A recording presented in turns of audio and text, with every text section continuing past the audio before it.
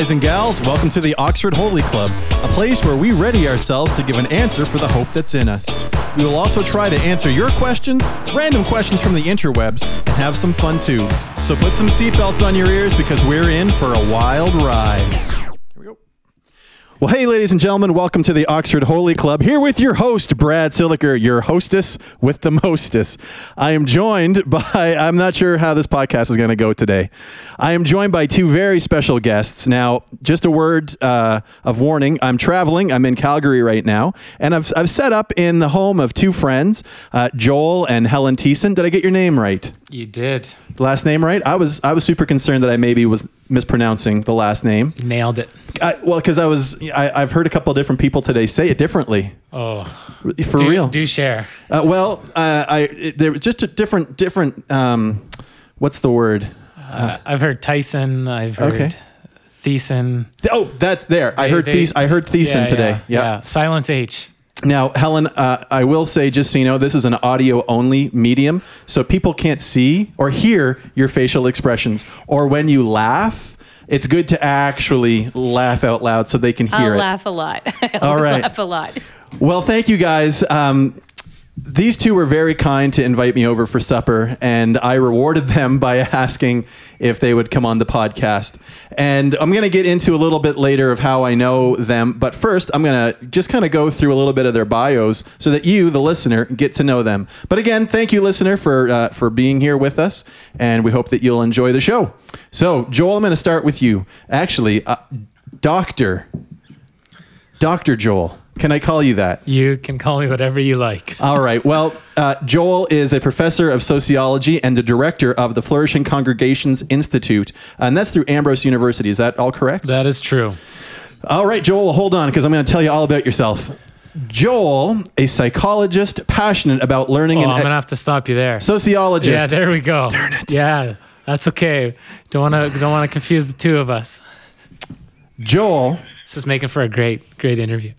Joel, a sociologist passionate about learning and excellence, from the classroom instructing students to the research field gathering data to consulting settings bridging sociological knowledge with real-world concerns. For Joel, the sociological perspective enables us to think carefully, critically, and scientifically about human attitudes and behaviors, often challenging common sense myths with sound empirical data. As a sociologist, sorry, I shouldn't have said it like that. No, I appreciated that. Yeah. I hope there's psychologists listening to this. Okay. As a sociologist of religion who specializes in religion in Canada, his academic interests developed as an undergrad student at Nazarene University College.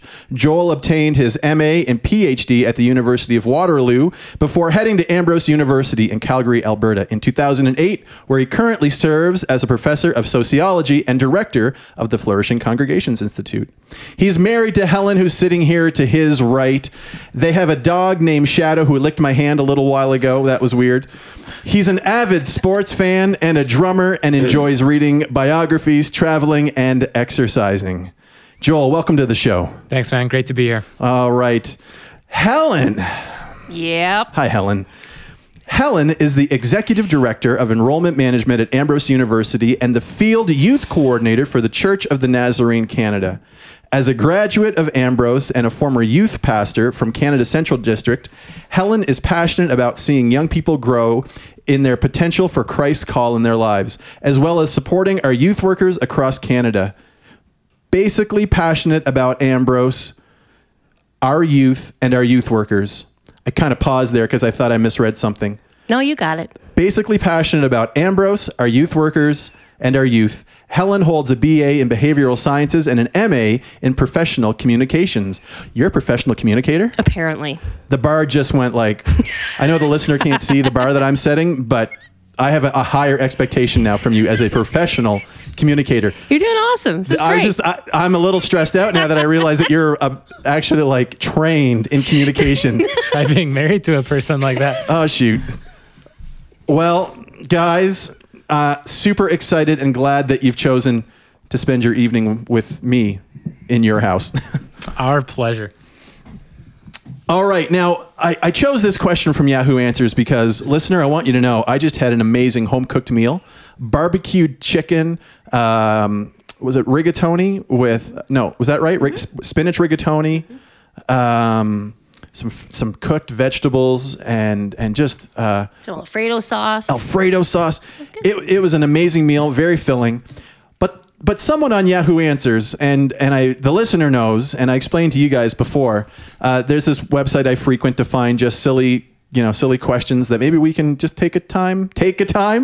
Maybe we could just take a time to answer. Let's.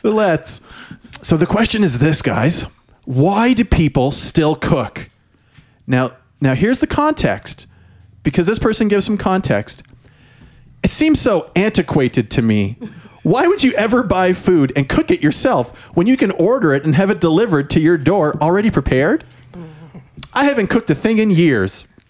They meant to say drive-thrus and they wrote drive thus. But anyway, drive-thrus have been a thing for decades. Yet I can't see why cooking wouldn't become obsolete. So to all the cookers out there, why do you waste your time, energy, and money? Wow. That question's vicious.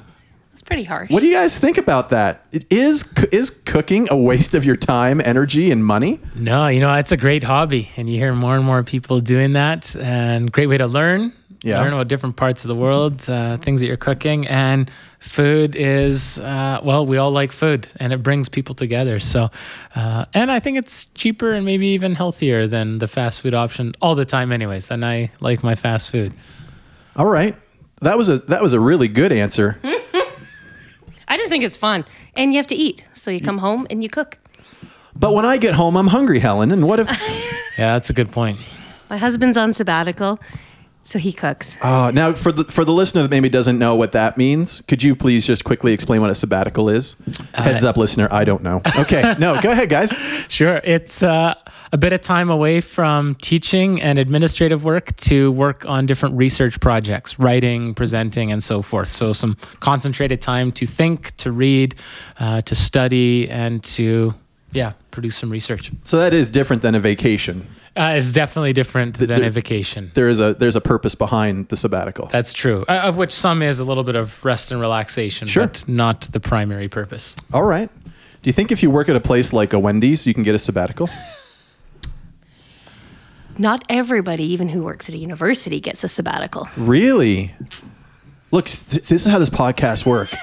We just take these nuggets of gold and we refine. Anyway, how does that work then? I'm legitimately curious. Listener, if you're not, fast forward 15 seconds. Is in administration, you don't get sabbatical time. But basically, you're not needing to research more and contribute back to society more. You're the function of making university happen. Whereas teaching, you have to be on top of your game. You have to be researching. You have to be keeping on top, doing that. And the best way to do that is out of the classroom so that when you go back to the classroom, you actually know more and can help guide more. That makes sense. Oh, Joel? That was good. I have nothing to add. Wow. That was great. That was excellent. Yeah. Now, Helen, I will ask, and this is, I'm sorry to ask you this. Could you, I'll edit this out. Could you speak up just a touch? Okay, I'll speak up more. Thanks. Not editing that out now. Okay. Now, I will say when I read this question, I definitely, Joel, I agree with you. I think that, and Helen, it's healthier for sure. I think it is cheaper to cook your own food. Unless you're going, it seems like it costs more money to actually eat healthy today. That's true. I've got 2 boxes of chicken nuggets in my freezer. Look, it's, Yep. And what would it cost to get the equivalent amount of chicken, Anyway, I also think though, but I thought of this and I thought when the apocalypse happens, now you're looking at me like it's not coming, guys, but listen, it's coming. Okay. When that happens, look, first places that are going to get raided are fast foods and groceries and all that. Right. But if you don't know how to cook, you're toast. I'm just saying. That's a good point. It is a good point. There's preppers right now in their bunkers that are learning the culinary skills necessary to survive. Whether you believe it's the zombie apocalypse or just, but you didn't think this was going there, did you? Why not? Pastor Brad. Yeah. Hey now. All right. Well, that's why people should still cook, listener, because you need to be able to survive the apocalypse and it's a good practice, and it's healthier for you, and I think you save money. You know, if you can do it well. Support your local growers as well. Let's get that out there. Hey? And we're so torn with being more convenient at Very what much so. cost. So why can we not take time to cook and enjoy? It's more than just actually producing food at the end. It's the time together, it's the time preparation, and the time in serving. That's a little deep, maybe. But No, Helen, that's good. We haven't even gotten to the deep questions yet. Oh, you're such a holy person. All right, here comes a hypothetical for you guys. If a group of mice come into your home, I wish I had time in this podcast to tell you what happened the last time a mouse came into my house. Maybe if we have time. Okay, so here's some options I'd like you to explore. So if a group of mice, not just one, a group, come into your home, do you, A, attempt to shoo them out of your house, B, lay traps to catch and or kill them, C, accept that you can never get rid of them all, or D, give them a warm welcome accompanied by free healthcare and unlimited government assistance? Joel. Well, it's not really a hypothetical. We haven't had mice in our house, but we live right by a big open field.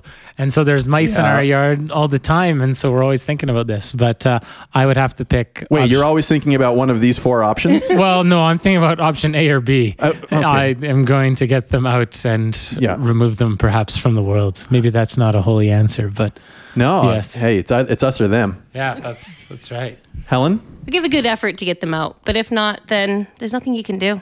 Welcome them. No, welcome them. Embrace them. If you can't get rid of them, it's not like I want them around, but listener, we I haven't been wish- successful in getting rid of them. So what can we do? I wish you could see the look the two of these people are sharing right now. One is utter disgust that they would welcome mice. The other is like, what are we going to do? No chance. What about Shadow? Does Shadow have any... Does Shadow deal with mice at all?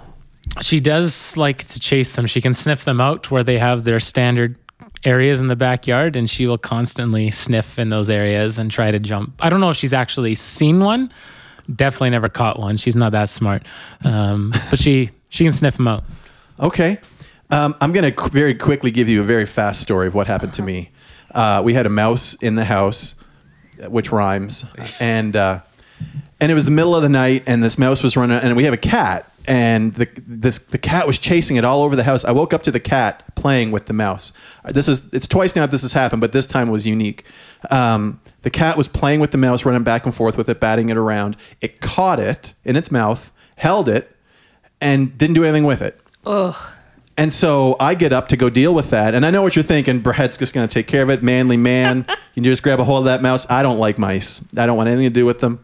And so I grab a broom, and just as I get it, the cat lets the mouse go. And the mouse takes off into the bathroom.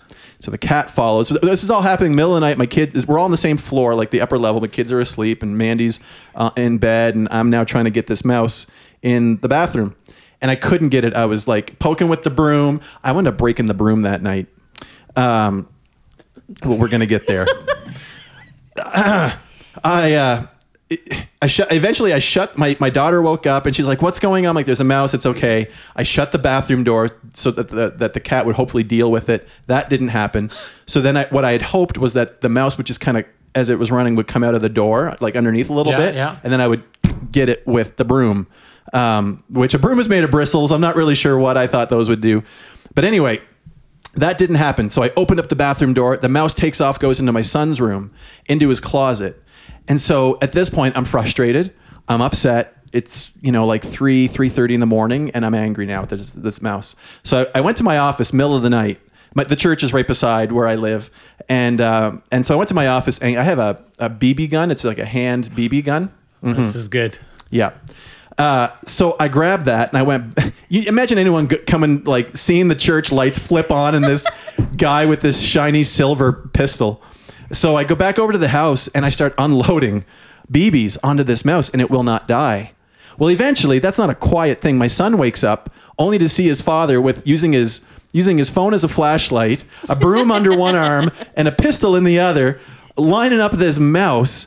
And he's like, Daddy, what are you doing? Oh, no. Like, buddy, there's a mouse. Do you want to help me? So then he gets down, he holds the flashlight for me while I'm trying to shoot this mouse. And I run out of BBs. And so now my son's job is to collect the BBs while I keep the mouse trapped. Oh. And eventually the mouse comes and we're able to get it trapped under the broom and all this. So this is all happening. My daughter's awake in her bed, worried about what's happening. Is Daddy trying to kill the mouse? And Mandy's in there now going, no, dear. He's just trying to put it to sleep. I eventually killed the mouse, swept it up onto the dustpan, came into Harmony's room triumphantly because I thought she was worried about this mouse. And I go, the mouse is dead. Oh. My little girl's devastated. Father of the year did not come through. Jaden, my son, was super proud. Harmony was not impressed. So she wanted to come see the mouse. Can I see it, Daddy? Oh. What are you going to do with it? Well, hon, I'm going to take it outside and throw it in the field. Can I come? So now no. I've got, in one hand, I've got this dead mouse in a dustpan, my daughter in the other arm. I'm going downstairs. I go outside, starts pouring rain. So we take this stupid mouse to the field and we say our goodbyes and we throw it and she goes back to bed and yeah. Wow. What was the question? I don't know. Joel usually chases the mouse in the backyard with a shovel, trying to whack it. It's Yep. like whack-a-mole out back. Yep. I'm 1 for 100. 1 for 100. Yep. Oh, shoot. Well, that's kind of what happens in the Siliker household. Helen, you seem way more welcoming. Well, if you can't do anything about it, I'm not going to let it upset me. Just get on with it. Let him in. Let them in. All right. Have fun with that, Joel. Yeah. Thanks. Well, guys, one of the reasons why I was really excited to get you both on the episode today was just to have some time to talk with you just about who you are, what you do, what you're involved with, and get, spend some time, sharing you with the world. Have I mentioned that we have 2 fans? 2. 2. Including My mom. Okay. Wondered.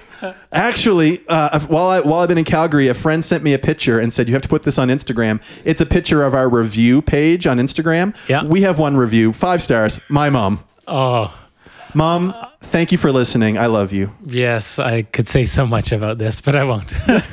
Did you have a similar story? I do in the social media world. Really? Yes, and Twitter, and yes. It's always the parents who are first to like it. And I was with our research team once, and they're like, oh, and they named my parents. They're like, who are these people? They keep liking our stuff. I was like, yeah, that'll be my parents. Love it. So tell them. Tell them how much you love them. Oh, greatly. There you go. All Yes. right. They listen to the podcast. Your mom's awesome. I'm going to send her the podcast. Your mom and dad are your biggest supporters. That they are. That they are. Well, guys, as we move into this kind of segment, I would love to kind of pick your brains about a few things.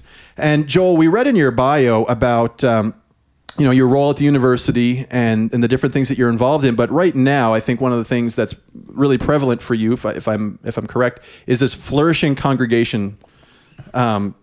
The institute that you're the director of, Yep. and could you explain to us what that means, what that's what your research is, and Sure. lay it out for us. Yeah.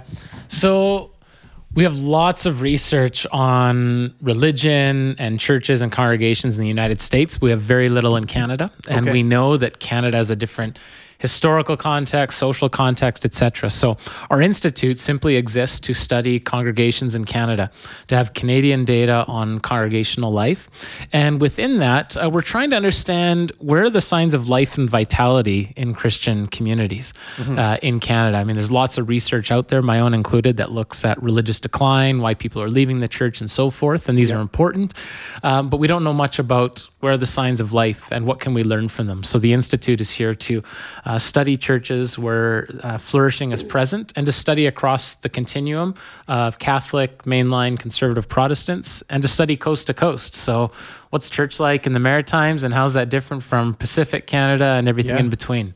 And have you found in your study that there is there a big discrepancy? From my context is the Nazarene Church or the Protestant Church. So in in Eastern Canada versus, Pacific? Have you found that there's much difference? Yeah, there are some differences. I mean, for example, as you know from the Maritimes, it's a different context because you have an aging population, highly rural context. People are moving away, so depopulation. Some of those dynamics are different than, say, in British Columbia. And I'll just add in the Maritimes, you have the highest rates of those who affiliate with Christianity, who are actively involved compared to any other region in the country. And then you go to British Columbia, where almost 1 in 2 say they have no religion, increasingly so, have not been raised within a religious home, have no context. So those things matter. They impact how congregations either do or, I would say, should think about what they're doing. So as a sociologist, you look at the trends in society and all these things. And I know that we've talked before, and I've actually been, I think, through a seminar of yours before. You talked about religious nuns and all that. Could you explain that a little bit? Because and I'm not trying to be funny, but when I first heard that, I thought of the Catholic nuns. That's right. That's right. What does that look like? Because you kind of, in BC, if someone's identifying as no religion, and that I'm sure that happens everywhere, are they classified then in this as a religious nun? Yeah. So religious nun is someone who, on the Canadian census, we use that as our base measure. When they're asked what religion, if any, do you identify with? When they say no religion, that's technically a religious nun. Okay. Yeah. And so you've looked at all this data, and am I right to say the hope of this flourishing congregations, I think you said all this, is to identify where churches are growing and where things are going well, and identifying what that looks like, and that data is then disseminated or distributed across the country? Is that? Yeah, that's very much what we're doing. What's interesting, we did some interviews and focus groups with pastors across the country, and we asked them, when you think of a flourishing congregation, what comes to mind? And there was this sharp distinction between some who associated numeric growth with flourishing and some who were very adamant that flourishing had little, if anything, to do with numeric growth. So I would say that we aren't exclusively looking at congregations that are growing numerically, though that is one aspect. We're really trying to measure how do leaders and congregants define flourishing, what do they mean by that, and then trying to study those varied definitions and aspects of flourishing in a variety of contexts then. So as you're looking, and I'm not sure how far along you are in this, so please forgive my ignorance. Yeah. Are you able to talk to us at all about what you've been identifying as some key things when you see a flourishing church or a flourishing congregation? What has stood out to you? Yeah. So there's a whole bunch of stuff, and I won't take time to go through all of them, and they're on our website at flourishingcongregations.org, and you can see more about these different things. But there's a series of organizational things, things of how you structure an organization. There's a series of internal dimensions, so things like discipleship, engaged laity, hospitable community, diversity, these kinds of things. And then outward focused things. And this is where groups spoke very heavily about of a neighborhood presence. So would your neighborhood notice if your church was no longer there? Now, many in churches will say, oh yeah, our neighbors would notice. And what we want to study in the next phase of research is the people who actually live in that community and find out, have you heard of this church?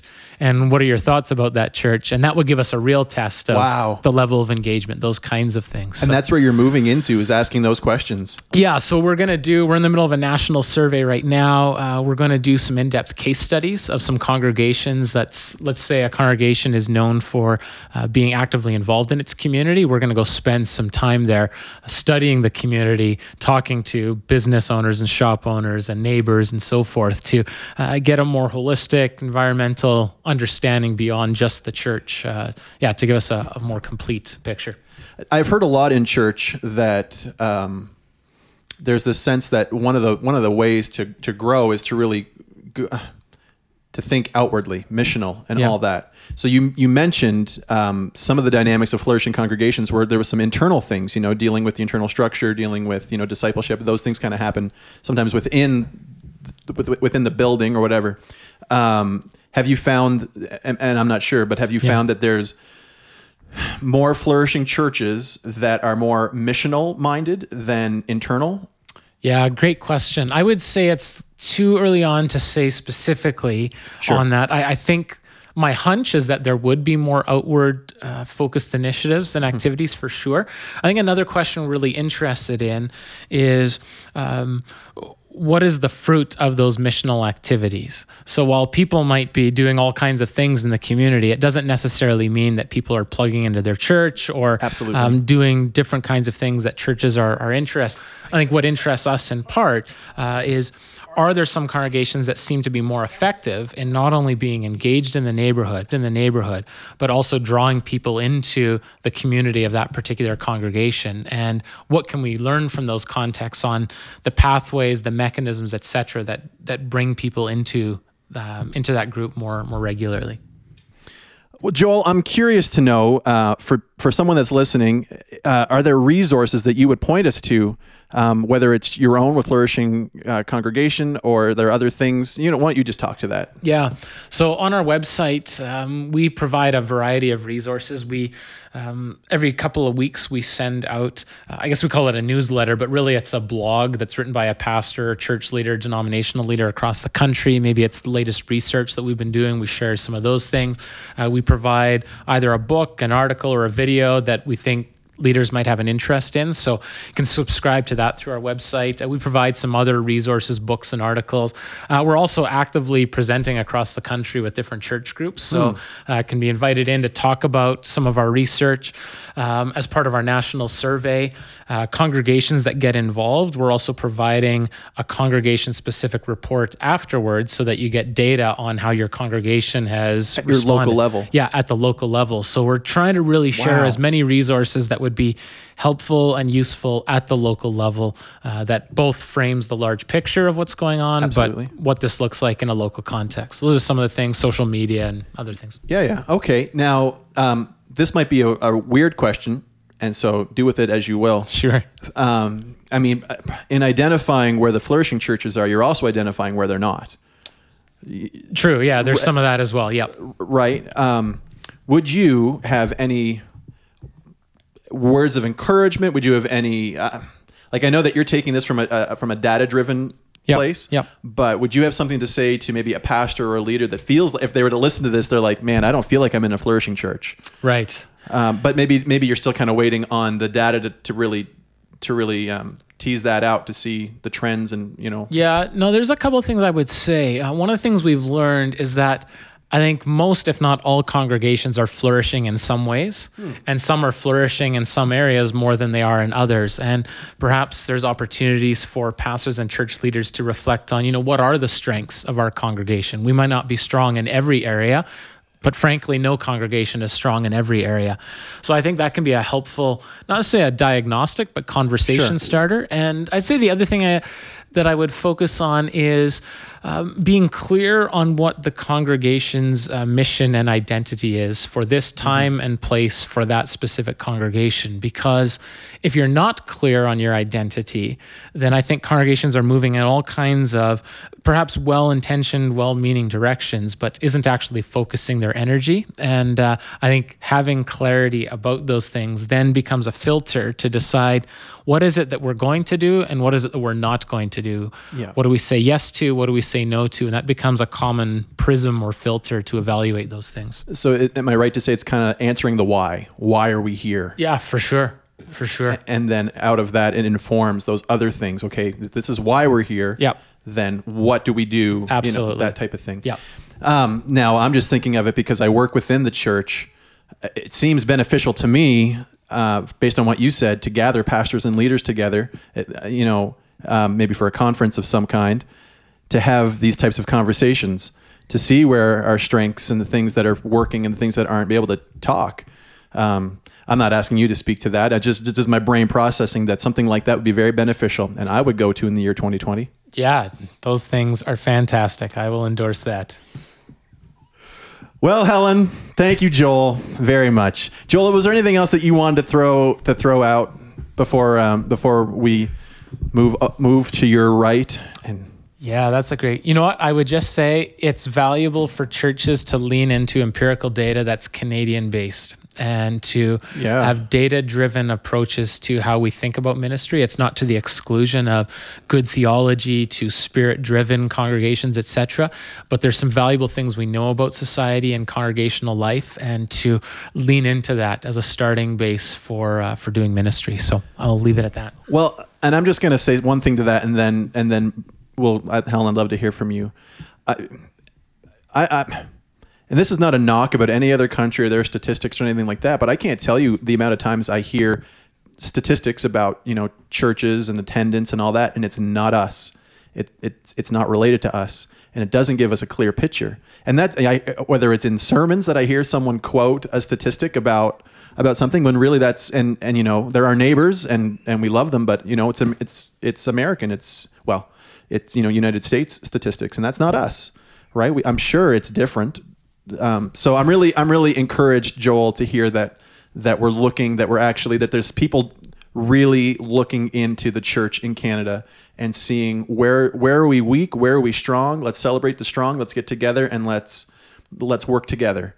And I love that that it seems like a holistic approach to me in that it's not just focused in, because it's not just focused in the Protestant church, right? Like it's the universal. It's the Catholic universal church, right? Yep. No, that is core to our DNA, an ecumenical approach across the Christian spectrum. Yep. Much to learn from across the spectrum. Absolutely. Yeah. Thank you, Joel. And there'll be more time. Looking forward to hearing more from you a little bit. Helen. Words of wisdom. Here we go. Yes. So, Helen, I had the pleasure of meeting you because we both kind of work in similar circles, so to speak.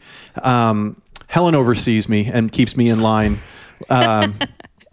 As you, the listener, know, I get to work. I have the privilege of serving Canada Atlantic as a district, what we call a district president, which just means I try to assist and help with the local level. But then above me, keeping those, what we call district presidents, in line and keeping the vision for all of us and keeping the vision for the nation, for our youth, we have our regional, what we call regional NYI director, Nazarene Youth International is what NYI means. And that is Helen Thiessen, and so much more, not just that, but I was really excited, Helen, to be able to talk with you kind of about your role, and maybe you can explain more about what your role looks like and ministry in Canada with youth and young adults, what you've seen, what encourages you, what we need to be doing. I really just want to turn this over to you, Helen, to just bring the heat. Yeah, well, I don't do important data and important research, but I take that brain stuff and then help make it on a practical level for us in the church and what we're doing. My role is not to oversee and keep you in line, but is to support you, pray for you, pray for our youth, but particularly our youth workers across Canada and the Church of the Nazarene, and represent us at the bigger table.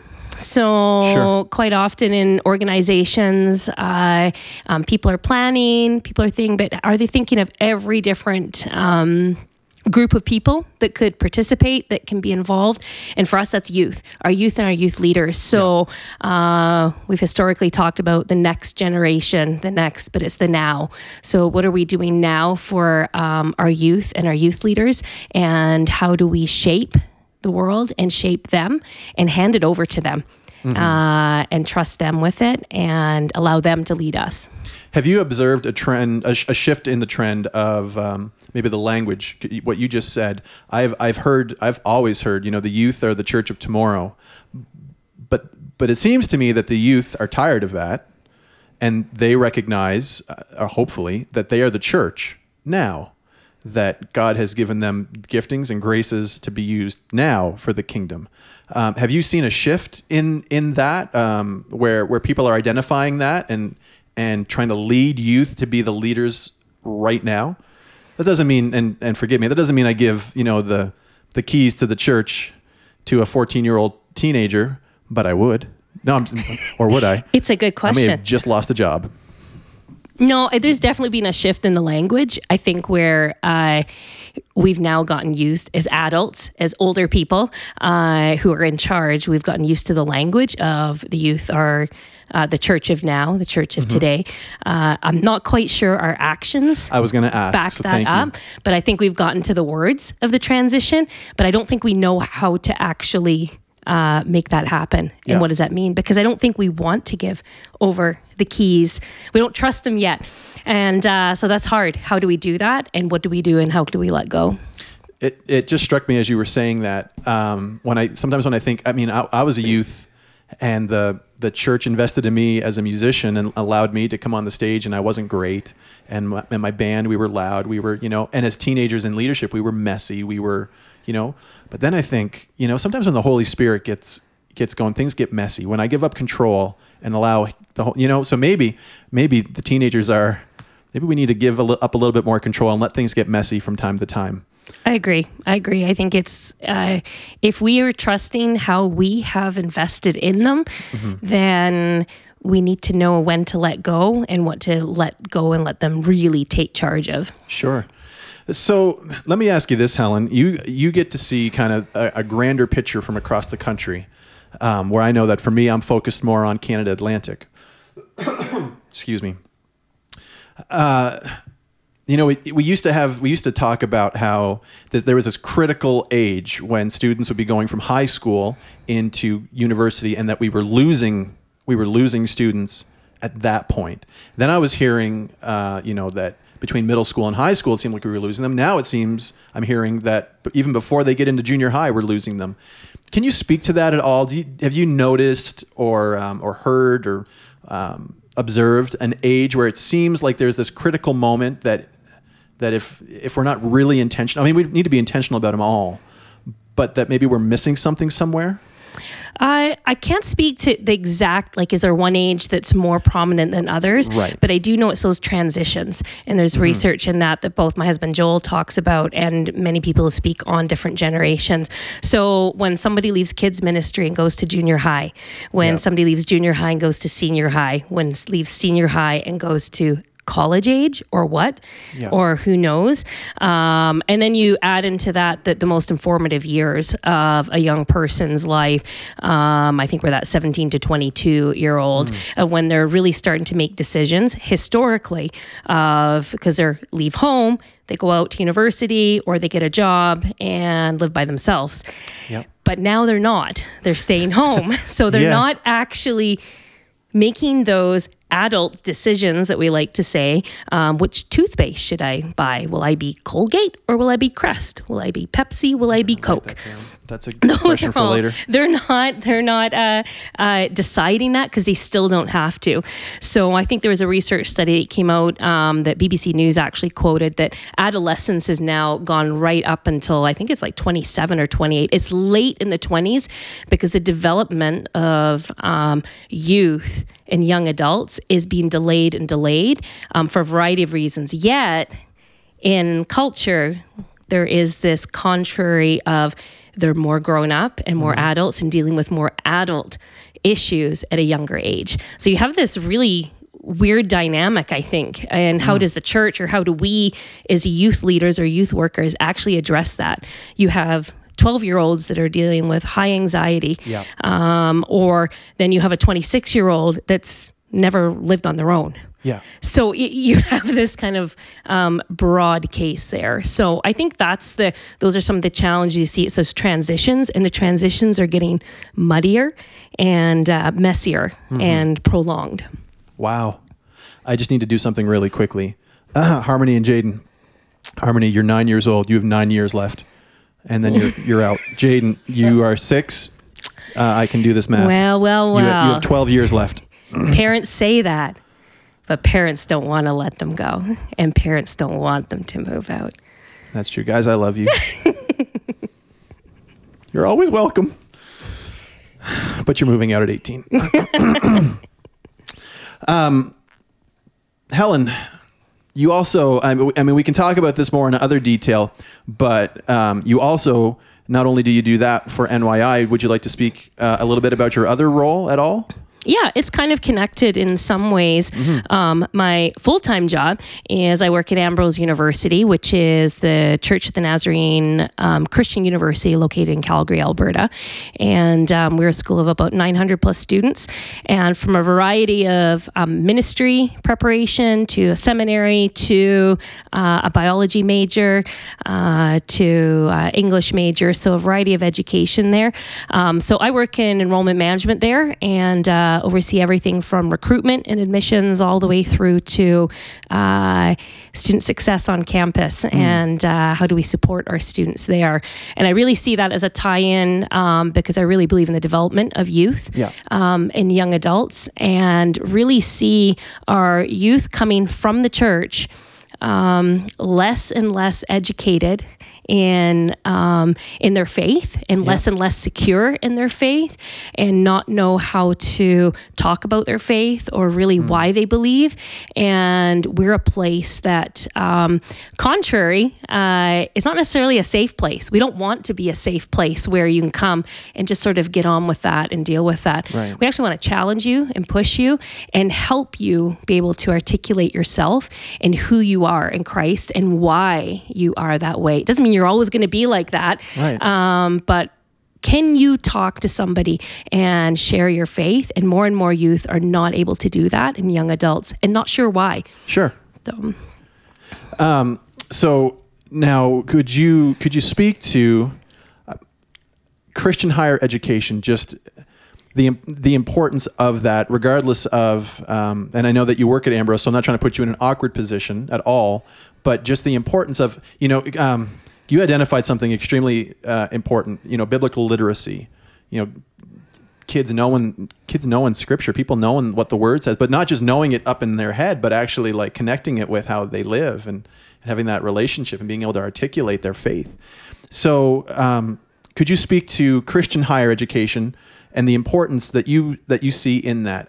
Clearly that you both do, because you both work, within that. So there must be some reasons why you feel that that's important.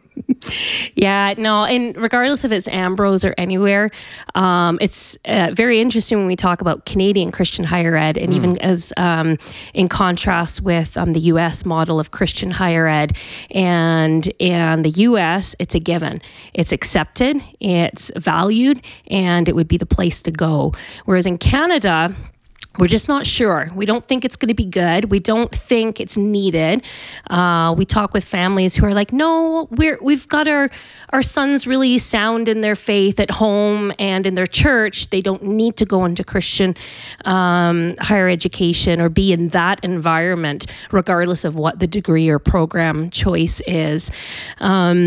But I really think, the data speaks to this too across, is more and more are less sure of their faith, less biblical literacy in itself, but also that place where they can ask those questions and explore their faith and be sure of it.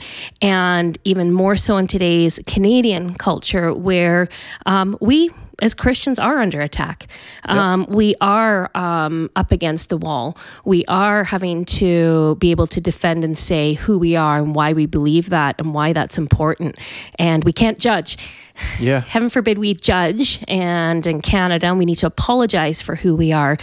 But that is showing that religion is on the decline in Canada in a lot of ways too, from a variety of factors. But why would we not send our Christian youth to a place of Christian higher education where they can not be isolated from the world? It's not about that. It's not to take them away from that, but it's so they can explore the world through a new lens and through a different lens of where God has spoken into their lives, and they can see differently for themselves and be strong in their own faith, and stronger that when they leave, they're equipped in many ways that the local church can do and augment, the family can do and augment, and peers can do and augment in some extent. But in the space of a higher education format, it automatically lends itself to that. So why not do that in a biology classroom? Or why not do that in sociology of sport class? So there's a lot of ways to do that. So Joel, you may have something about Christian higher ed too. I don't know. Oh, that's good. I'm just enjoying listening to you. You're so sharp and articulate. This is great. That was good. Do you think, and I'm not sure if this applies at all, so we can cut this if it doesn't. The mentality sometimes, so if we were to take, Marvel movies, not a sponsor, okay? But Marvel movies, that they have this, you know that there's going to be this quality that you can guarantee you're going to get with a Marvel movie, right? High budget, high production value, all that kind of stuff. But sometimes when you hear, well, hey, have you seen this new Christian movie? You go, Christian movies are sometimes a little, you for whatever That's reason. That's exactly it. And is there a similar mentality sometimes when we think about higher Christian education? Yeah, so I think you're absolutely right. There is this perception with Christian higher education does not equal quality in Canada. As soon as you add a Christian thing, it's a bit of rolling eyes and what's that going to really look like? And is it really going to get me where I want? As well as in the Canadian context, saying that you're Christian doesn't actually help you. It doesn't get you further ahead. It doesn't have a good reputation, a brand as overarching. Never mind.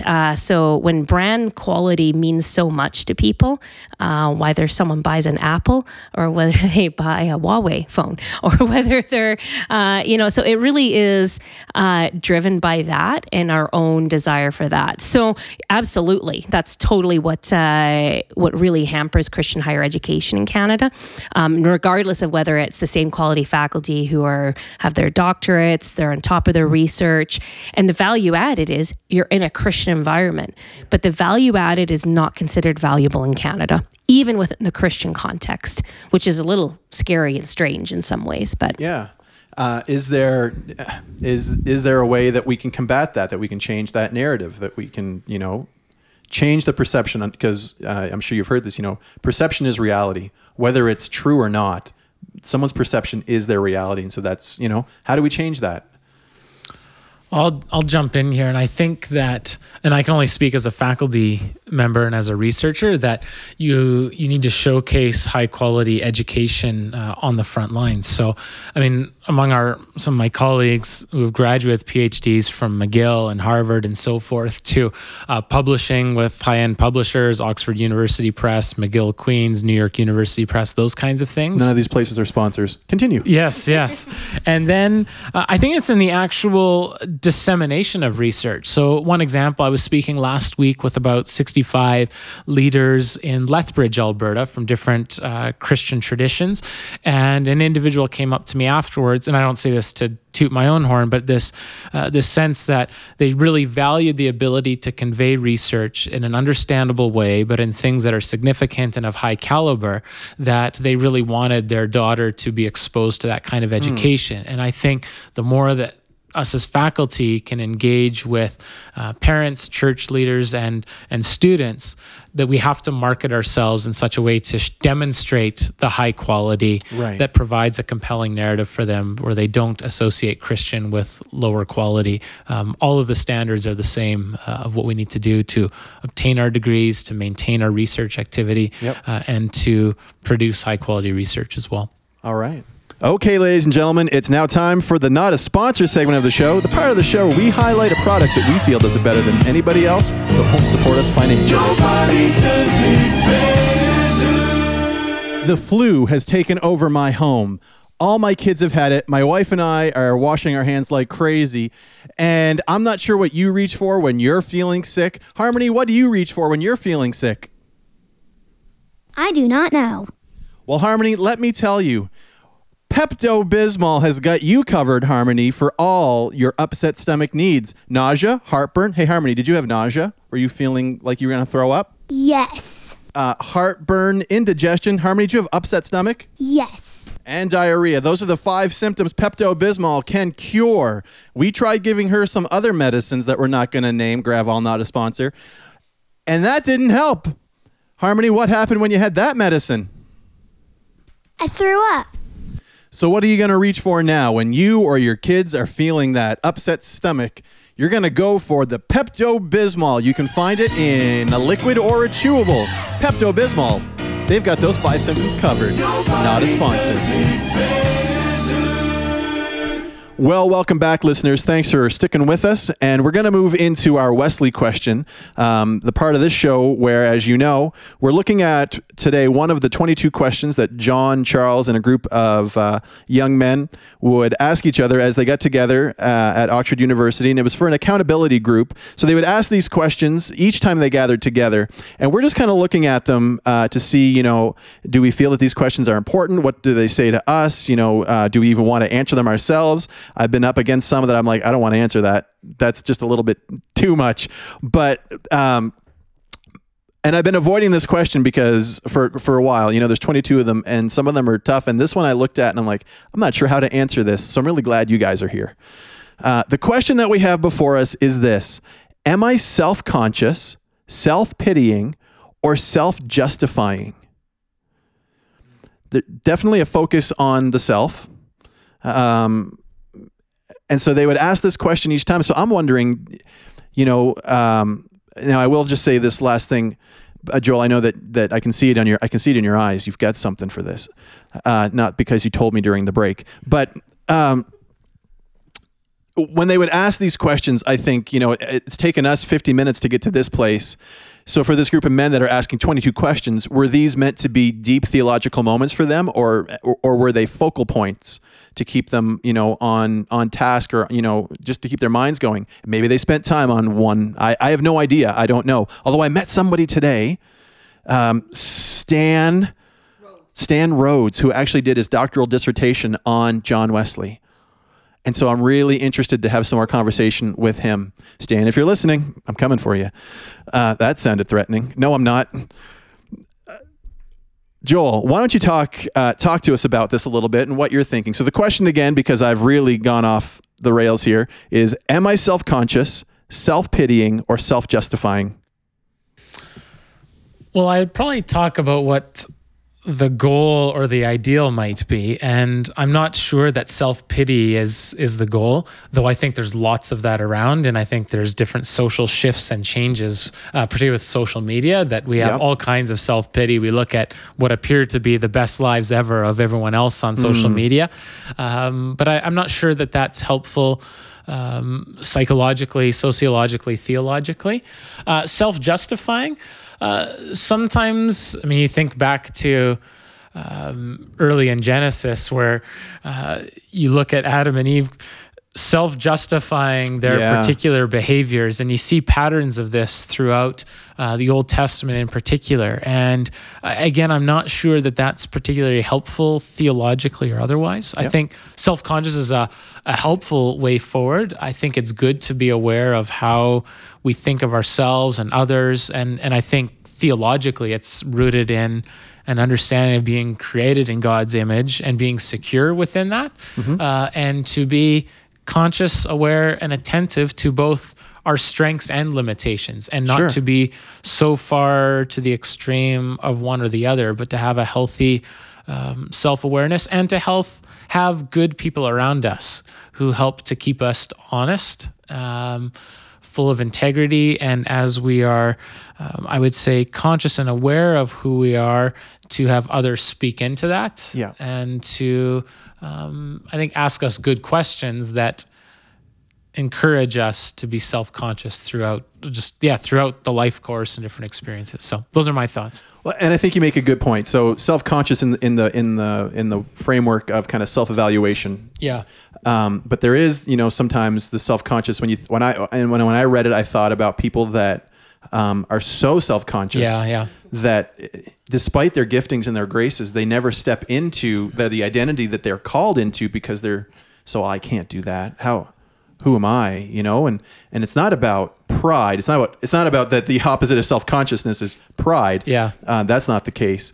But what does that look like for someone to step into a place where they're stepping out of that?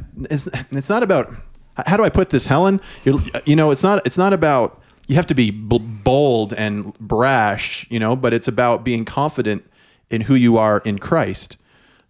It's the whole word self that leads off any of these words just puts me off.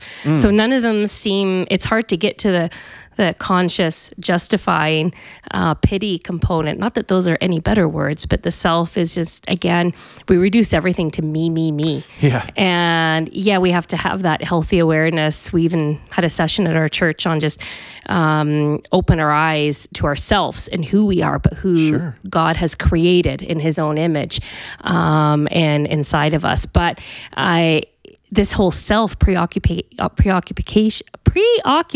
with ourselves, I think, hampers us from moving forward and being bold and being confident. That why don't we just relax? God created us who we are. If we're so tight in our relationship with God and so confident in him, then we should flow into being confident in who we are in situations, that we don't have to really just be so preoccupied with ourselves. I like that, Helen. If you're listening to this and you're like, yeah, you know what? I think that's me. I want you to know, listener, that you were created by an almighty God. You were fearfully and wonderfully made. And step into the future that he had, like who you were created to be. Yeah, in my mind, that's just kind of what I would want to tell someone. Sometimes I want to smack some people. But it's so important. Yeah. It's if we don't lose sight of that, but we deal with people, and we are people that are so lacking confidence in who God, not just in ourselves, but then we're lacking confidence in who God has created and put in us. And we do this so often. I think you hit something there. How often do we compare ourselves to other people? Mm-hmm. I have a mentor in my life that I look up to, and the spiritual depth that this person has. I'm like, I want that, but I wanted it so bad for so long that I wanted to be that person. And it kind of eroded. Like, I'm supposed to be me. Right. Yeah. I wasn't working towards who God has called me to be. I was working towards, I want to be like this person, and this person's good, and the things they're doing are good, but that's not me. And so I'm just me, Brad. I dealt with some, self-conscious, issues of, just being comfortable in who God created me to be. Faults, failures, ADHD. Yeah. Ooh. No, everything's out shiny. there. Squirrel. Oh my word. Story of my life. But I just add this, that please, no. One of the common threads here is the role and power of social ties and community, because we need family members, friends, teachers, church leaders, etc., who are affirming all the things we just talked about, and we would agree, but those things don't just come out of a vacuum. That's right. That we are taught and socialized and trained to value ourselves in these ways, and if we don't have those influences, then it becomes that much more difficult. And it doesn't mean that just because we have those influences, we therefore will overcome those things, but it can play a significant role in overcoming those sooner rather than later, and the significance and magnitude. So those social ties are really, really important in that process. Takes a community. Yeah. For sure. Yeah. Thanks, guys. Before I move on from that, I will say, and I think we would all agree, I think this is a good question to be looking at in a group, especially for, accountability to each other and things like that. Helen, you look like you were moving towards the mic. No, I got nothing else. I'm good. And yet you moved towards the mic. Just to say no. But you moved there before. Is that predestination? Are we going to get into that? Oh, no. All right, guys, we're wrapping this thing up. I'm going to hit you with a couple of big, hard-hitting questions that really tie this whole thing together. Are owls blind during the daytime? Does it matter? Nope. Moving on. Thanks, Ellen. Just say, who cares? This person, someone took the time to go on to Yahoo Answers and write this question. And are we really going to disrespect them with a who cares kind of answer? Okay, good point. I want to know, and I want you to prove to me, one way or the other, are owls blind during the daytime? Yeah, I'm out. Sociologist? What does the data say? What's it? I'm out. Oh, my word. It's on me. All right. Next question. Listen, I think we would all acknowledge that the debt load in Canada is at an all-time high. I think that's probably one of the realities that we're faced with. So I think this question comes from maybe that place of just not grasping money. If I cut up my credit card, cancel it, and send it back, okay, so far so good, do I still have to pay the balance due? I don't think I should. I don't think I should have to because I don't have the card anymore. I asked my friend, but he doesn't know. So a little bit of, a little bit of financial trouble here, perhaps. I'm going to try that with my mortgage papers too. Oh, shoot. Maybe student loan papers. And there's lots of examples. Oh, I need to get home now. Yes, let's bring out the shredder. Dig it in the drawers. Yeah. Whoa, a shredder. Now, we've all been there, right? We've all had the credit cards and all that kind of stuff. And is this how this works? Do you think the bank would honor that? There's no way. What kind of question is that? It's a Yahoo Answers question. I know teachers say there's no such thing as a dumb question, but that's a lie. There actually are some questions. We found one. Listen, if you're the writer of this question, and I definitely think you're listening to this podcast,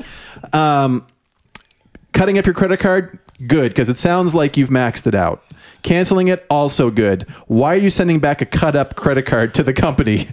I don't get that. And yes, you have to pay your balance due, because you know what? Here's how it works. At least if you're in Canada, here's some Canadian Data. Stuff. Unfortunately, I'll tell you both why later. If you leave your credit card too long unpaid, someone called a creditor calls. What? And they're not affiliated so much with the bank. They're more of a collections person that threatens to take you to court if you don't pay this credit card balance in the next however long. Now, you might think this is a scheme. You might think that this is somebody calling that you want to cruise. It is not. They are calling because they're going to take you to court or take your stuff if you don't pay off this credit card. And so you do what some crazy people do. They sell some of their best guitars to go pay off credit cards. And I'm going to assume you're in your 20s. I feel your pain. We've all been there. It's like a bad game of Monopoly. Oh, it's the worst. Can I also recommend finding new friends? Because this friend doesn't know. You still have to pay your balance? You serious? Welcome to the real world. Welcome to the real world. Maybe I wonder if this. Never mind. Okay, guys, thank you so much for taking the time to be with us and the O Club. And before we go, I would love to get we usually like to get a book and a music recommendation. So why don't we split the difference here? Because I'm told Helen doesn't read.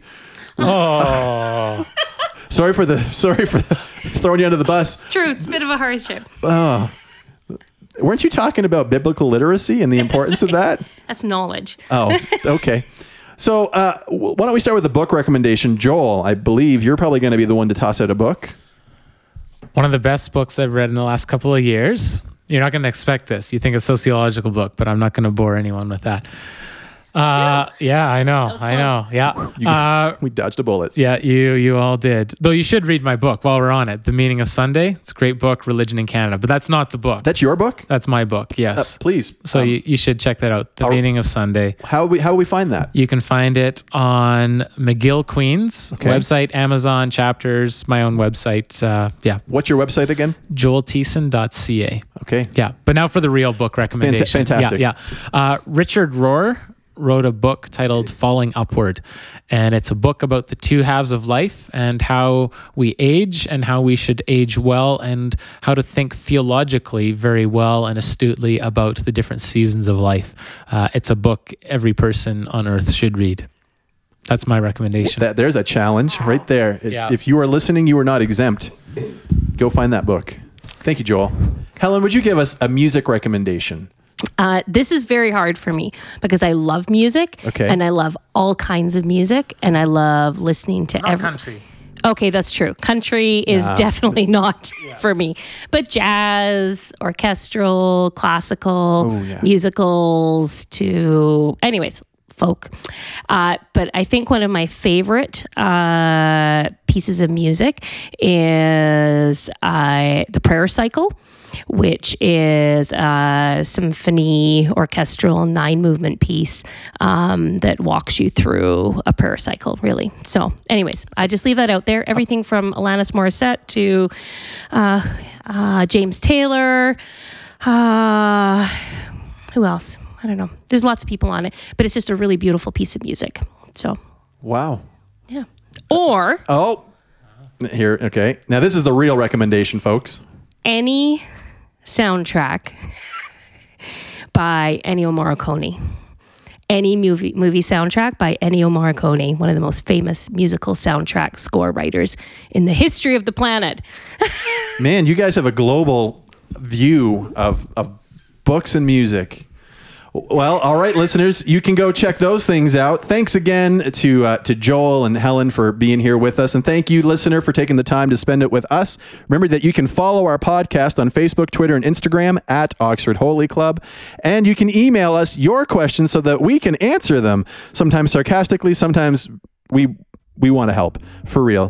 OxfordHolyClub@gmail.com. And don't forget, if you do use the social medias, to use the hashtag OClub, OHCLUB. So, until next time, keep spiritually fit and have fun.